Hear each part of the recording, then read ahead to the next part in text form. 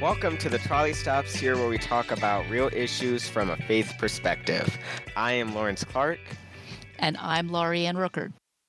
And as we transition from Black History Month to Women's History Month, we want to have a conversation about the mother figures who have inspired us and how we can create a beloved community that Martin Luther King talks about.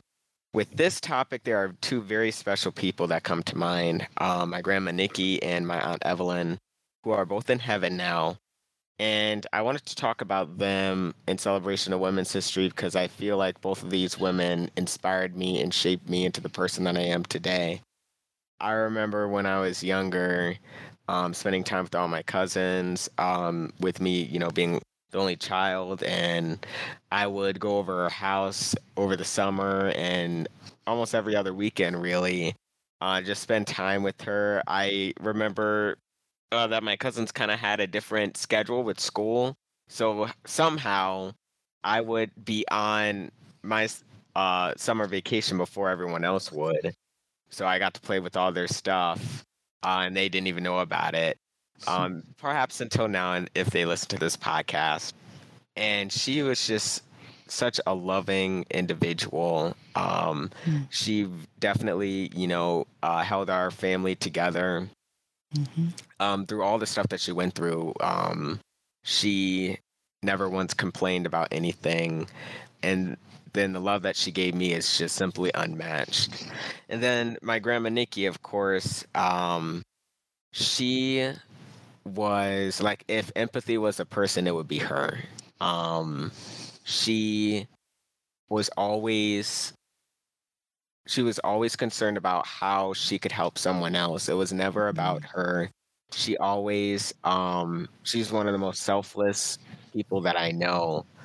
And I just, remember when my dad and my stepmom first got together, of how accepting of her and her husband, my grandfather, were to my dad and I, and how that whole family just accepted us as their own.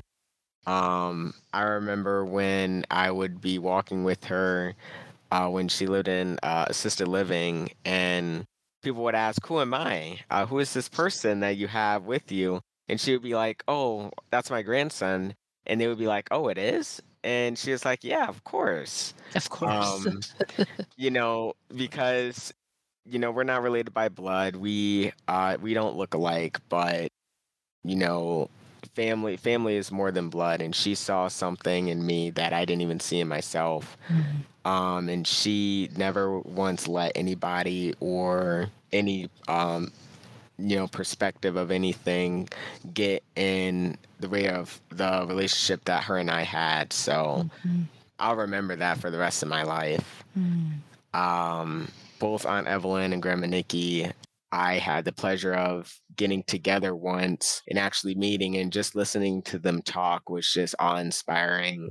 And that's another thing that I'll remember too. So those are just two women that really inspire me to this day. So Aunt Lori, who are two female figures that inspire you? Well, first I want to say I love that your grandma Nikki said, "But of course," because I think that when we eventually live into the beloved community, the "but of course," no matter what race you are and who you're with, it's going to be like so matter of fact. Like, of course, you can tell people are related by the way they treat one another. So that's just my own little editorial comment about your grandma Nikki's statement. But so a couple people who come to mind. One is, which happens to be my dad's mother, my Grammy. I think everybody in my whole family definitely has always looked up to my Grammy, who's no longer living. And it's a combination of things. I mean, she was certainly very religious and always went to church and always kept all of her traditions. She did all of that, and at the same time, I think she somehow maintained a really great sense of humor and was very accepting. We used to always joke about how she would always see like the positive in something. We could be driving through the hardest part of the city with fences all over, and she would always say, "Oh, I bet behind that fence over there is some really gorgeous pink rose bush." She was into pink roses, and we always talked about rose-colored glasses and my Grammy, and And I liked it that some people actually started to say that I kind of reminded them of my grandmother because she was that person who was just very upbeat and funny. And then she was accepting, like when people in our family, they separated or they divorced or they did whatever, everybody was still always welcome at my grandmother's home. And she stayed in touch with everybody. And I was grateful for that. She didn't really to the depths of why or what and all the details and drama of everybody's life. She just let everybody in. So anyway, my Grammy is one person who has inspired me. And I think another person that I've mentioned any number of times is Harriet Tubman when it talk about a historical figure. And I think about her a lot. This is the 200th anniversary of her death. And so I think about all of the contributions that she made. I think about how brave she was to go undercover as a man named Moses and then sneak back and forth between Maryland and Philadelphia and eventually go from Maryland all the way up to Canada, just bringing people to freedom. I just think she had a lot of courage, and I know that she happened to be Methodist. So I love that about her. But I really love Harriet, and I think she encourages me to find creative ways to bring power and redistribute power. And so I'm really, I don't know, I'm grateful for her example. I'm committed to myself to working on cross-cultural relationships, and it's one of my own personal goals to learn more about and to live into the beloved community that Dr. King spoke of. That is amazing. And I just admire how much your grandma was so observant about nature and things around and was so welcoming, kind of like that forgiveness. Like no matter what anybody is going through, no matter, what ends up happening, everyone was always welcome. And that kind of has that common thing with my grandmother and Aunt Evelyn. So thank you for sharing that. I know one of your first appointments after you were ordained was to Barbados, which was a cross-cultural appointment. How did you end up in Barbados? Was that your choice or the bishop's choice? So, yeah, the way the appointment system normally works is that you receive an appointment from the bishop. And our bishop at the time happened to be Reverend Skeet, who by birth is a Barbadian. I didn't think about that at all. I just knew that when I was looking for my first appointment, I felt like I really was interested in learning more about other cultures. I just wasn't sure what that was going to look like. And so I got a little brave. And even after they tried to appoint me to another place in the Anthracite district, I went in and asked the bishop directly, my very first appointment, if it would be okay for me to have an appointment to the South Caribbean district. I didn't know where. They didn't want to appoint me to Grenada because there was a lot of fighting there at that time. So the bishop then appointed me to Barbados, which meant that I would start off with 4 churches and instead of 1. But that's how it was in the Caribbean. Everybody had multiple churches. So it was a combination of me asking to have an appointment, what they call an appointment beyond the local church, which is like outside of my Eastern Pennsylvania Conference area. So it was my request and then his appointment. Wow. And I just kind of wanted to add this follow-up question too. What was it like navigating like 4 churches instead of 1? Was it more challenging? Did it how could you like be at 4 different places at once is my question. Sometimes I talk about it like people who have 4 sons. I like to say it's like none of your kids like you at the same time, but at least one of them likes you. And so that's the good thing about 4 instead of 1. The hard part about 4 is exactly that. Nobody goes to all of their churches on a Sunday. Like on the busiest Sunday, I would have maybe 3 services in the morning and then 1 in the evening if I got to all of my services. The island wasn't that big, so it would be like maybe 15 minutes to get to each one. But I didn't By get walking, to. right? Yeah, of course, by walking. I did sometimes walk, truly, not all the time though. Yeah, so that was normal for everybody to have 4 churches. It was not normal for me, but I learned quickly that I had to learn. I had to adapt if I was going to make it in a different part of the world. At 25 years old, living by myself, I wanted it to work. hmm Wow. So what was it like being the leader of a culture that was significantly different from your own? Well, sometimes it was hard, sometimes it was funny. I mean, I had to learn how to drive on the left-hand side of the road. I have had Mm. times where my car was in the gas pump and it's rolling down a hill and I'm diving through the window. I mean, just a lot of things to get used to and, you know, language. Barbadians speak English, but I didn't know the dialect. I didn't know what everything meant or what it was. But the Barbadian culture is a very conservative culture. So that meant that unless I was going for a sea bath to the beach, which is what Barbadians called it, I always needed to be dressed properly. Like they didn't like the tourists, they didn't like the people. They like in their mind, I was like almost like a government leader. So when they saw Mm. me in public, I needed to be dressed nicely. I needed to behave appropriately. I am not used to being in a conservative culture, so I really had to learn about that. Even the worship was very traditional, and I had to learn how to grow into that because it was a lot more traditional than I was. But I had to Mhm. learn how to do that because I wanted to. I wanted to communicate and I wanted to serve. And sometimes it was tricky because I had to let other people teach me, Mm. but I also Mhm. had to lead. I always had to be the leader, even though I had to learn how to do that in a different part of the world and a different culture. Mm. Wow. So, and I imagine it's like you kind of have to learn how to do two things at the same time. Learning the language and the culture there, and then learning how to lead with a combination of all those things too. Mhm. Um, wow, that's inspiring. Thank you for sharing that too. And that kind of leads me into the next question. Was there anything else in the differences that you were used to and versus what you would expect while you were there? Well, I would want to say the expectations of a minister in Barbados were different in the sense that when you have 4 churches, people don't expect to see you every week. Mhm. Sometimes you do combined things with a whole lot of churches together. So it is a different experience than having one church. But again, it was a balance. I was 25 years old when I got there. People thought I was older than I was. I didn't tell them how old I was because basically people in my youth group were the same age as me, so I couldn't tell them I was 25 or they would never respect me. Because it was just like I'm the same age as the people in my youth group. Like what? So I just tried to look and sound together, and they had a book of discipline I didn't even understand. It was called a constitution, and I didn't even know all the rules. So I was trying to learn it while I was trying to lead.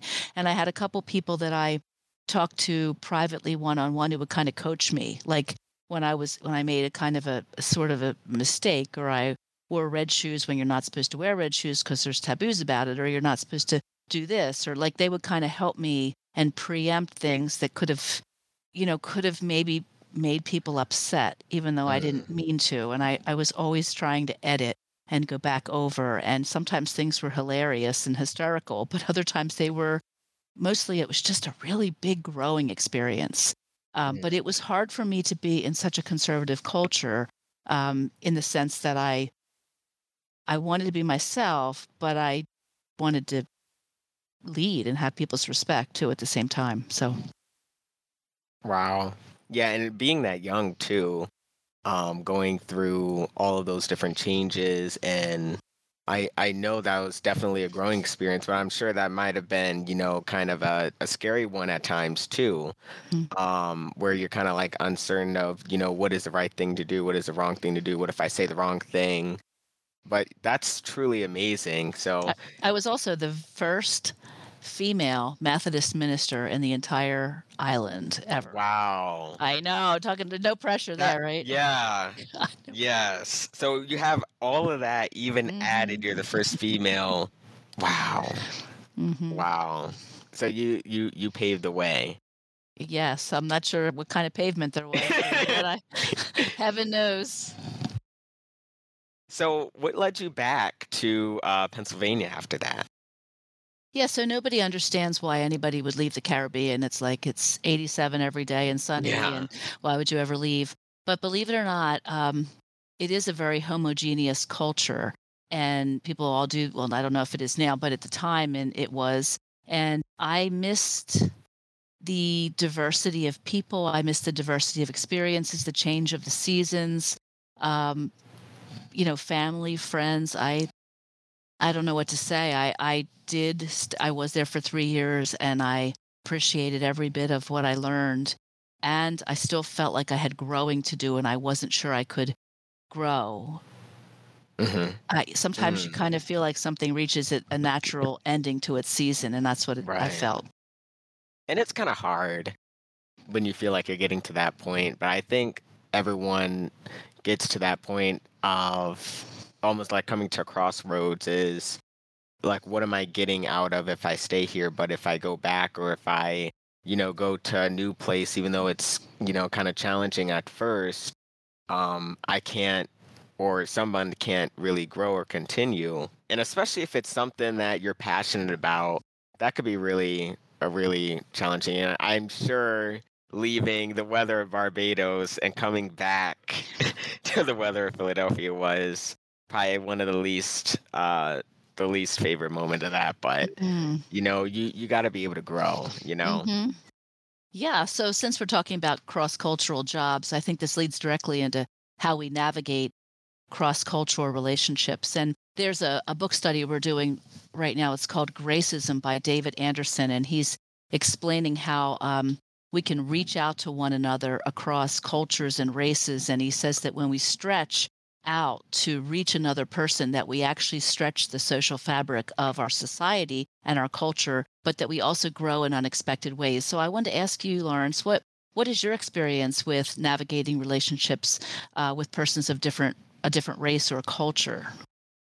Yeah, I'm grateful that I have the friendships that I do have. A lot of the people that I'm friends with look different than me.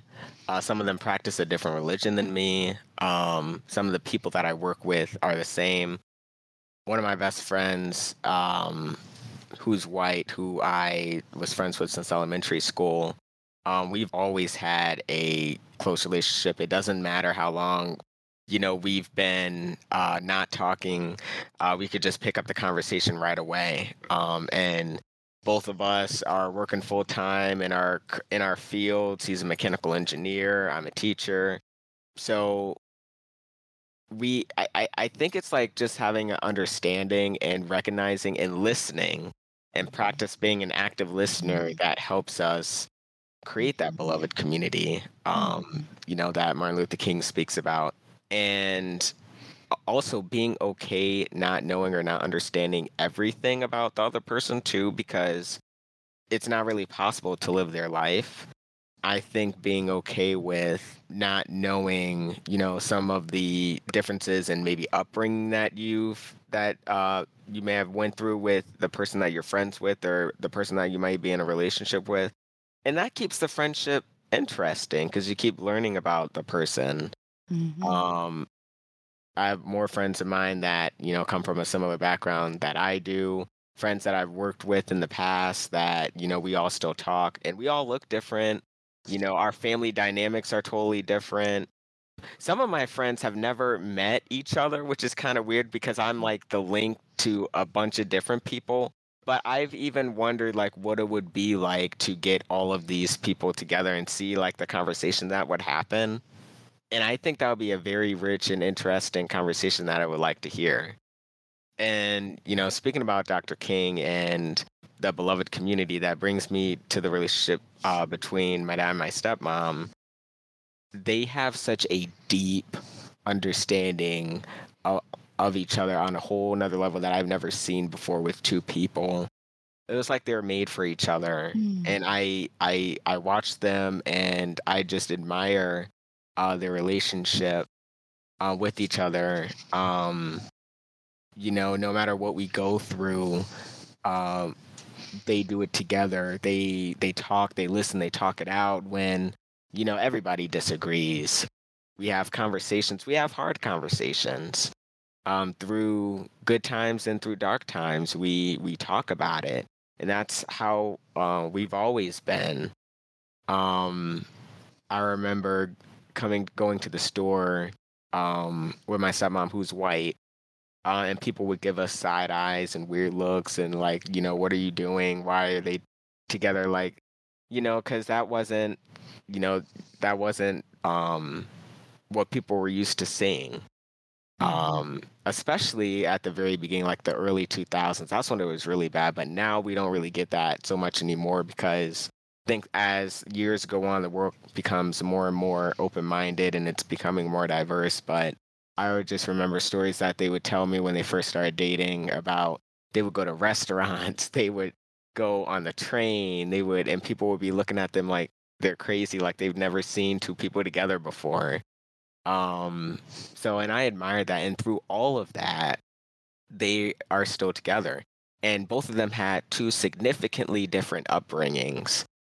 And they talk about that experience. And neither one of them really probably understand that experience because they didn't live it. But that's what keeps the relationship interesting because you're Mhm. constantly learning and listening about the other person. And there's no resentment on, well, you had this and I didn't, or I had this and you didn't. We we we kind of just work with what God gives us. Mhm. Um and I believe that God brings people together for a reason, and I just love and admire that. I Mhm. get to see them whenever I want, and how they've raised me to become who I am today. And um we're going through a tough time right now, but we just continue to talk about it, and every day gets Mhm. better and better. So I am so totally grateful for that. um Mhm. so you as well has have you've been in an interracial relationship, so how is that experience like for you? Yeah, well, I wouldn't even have the privilege of knowing you, Lawrence, if it wasn't for that relationship, obviously. Mm-hmm. Um, I met your Uncle Ray when we were both working at a psychiatric hospital in Georgia, and we each tell the story differently. I say I was a staff and he was a patient. He says he was the staff and I was the patient. We were both on staff, truthfully, and found a very gentle presence in him. He's very introverted and quiet, but funny and loyal, fiercely loyal. And so I was really grateful to know him. It was a time in Columbus, Georgia, where you didn't see people in interracial relationships, but we were quiet and more private about knowing each other, and then eventually moved up here to the Philadelphia area, Parkside in particular. And it was not. It was just a couple years after the KKK had come through that town. So when I heard that, it kind of wasn't sure. Ray wasn't sure. I wasn't sure. We weren't sure what that meant, but well, we knew what it meant, but we weren't sure how we would navigate, especially because we ended up getting married Mm-hmm. and there was some conflict in the church where I was working. And I was trying to be, it was weird. I was trying to be faithful to God and faithful to my life and where I thought I was being led. I was also kind of struggling because I like to understand other people's perspective, and I could understand people having questions of what are Mm-hmm. you doing, and how is that going to be for you to be a white woman marrying a black man, and what's that going to how will that be if you have children? What will that look like for you? What will that look like for him? I know Ray had a lot of anxiety himself about living and being together, and he's already kind of a quiet person mostly, so it was hard to figure out for him how to be as well. But I feel like that relationship has really defined me and sharpened me and grown me. Like I can't imagine I would be nearly as wise or as maybe kind and understanding as I really am. And of course, Ray's mom, my husband's mom, sister being your mom and you, Mm-hmm. I've gotten the benefit of knowing all of you as well. And then just to add to that, I think part of the beloved community for me, it's about understanding someone of another culture, respecting, Mm-hmm. standing in a place quietly, holding a space with them. But it also means sometimes when things don't go the way you expect how to be. So, questions for me about how can I respect and care for someone when I'm no longer married to them. And so, I Mm-hmm. have learned how to, and Ray and I have learned together how to respect each other even though we're no longer married? How does I still have the benefit of a relationship with my mother-in-law, with you, with your mom? I mean, Hmm. we wouldn't all, it's kind of crazy. Like, it doesn't, no, you want to talk about people raise their eyebrows and don't know what's going on. Here you are, my nephew. And then Yeah. your mom, and then mama, I'm calling Mama Ella Mama. And everybody's like, what? Who? And it just, but now it's becoming like, it just flows off of everybody's tongue so naturally. Oh, how's Hmm. mama? And how's Lawrence? And how's your sister-in-law? And so, again, I think it's how we grow into the beloved community when we stretch ourselves. Yes. Yeah. And also practice that active listening too. I think that was one of the first podcasts I was a guest on. We talked about that. Hmm. And it's intertwined in everything that we do. And I think that's just the next part of healing through this tough time with the pandemic, the past 2 years. And hopefully we're on the downhill of that. Um, I think and I've said this before, I think the pandemic kind of shed light to things that we don't normally talk about, like mental health, like active listening, and how do you respectfully disagree with someone? Because I feel like that has gotten lost Mm. through throughout the years. And I just feel like, all of our experiences and everything that we've gone to just, kind of shapes us, and it's also how we create that beloved community too.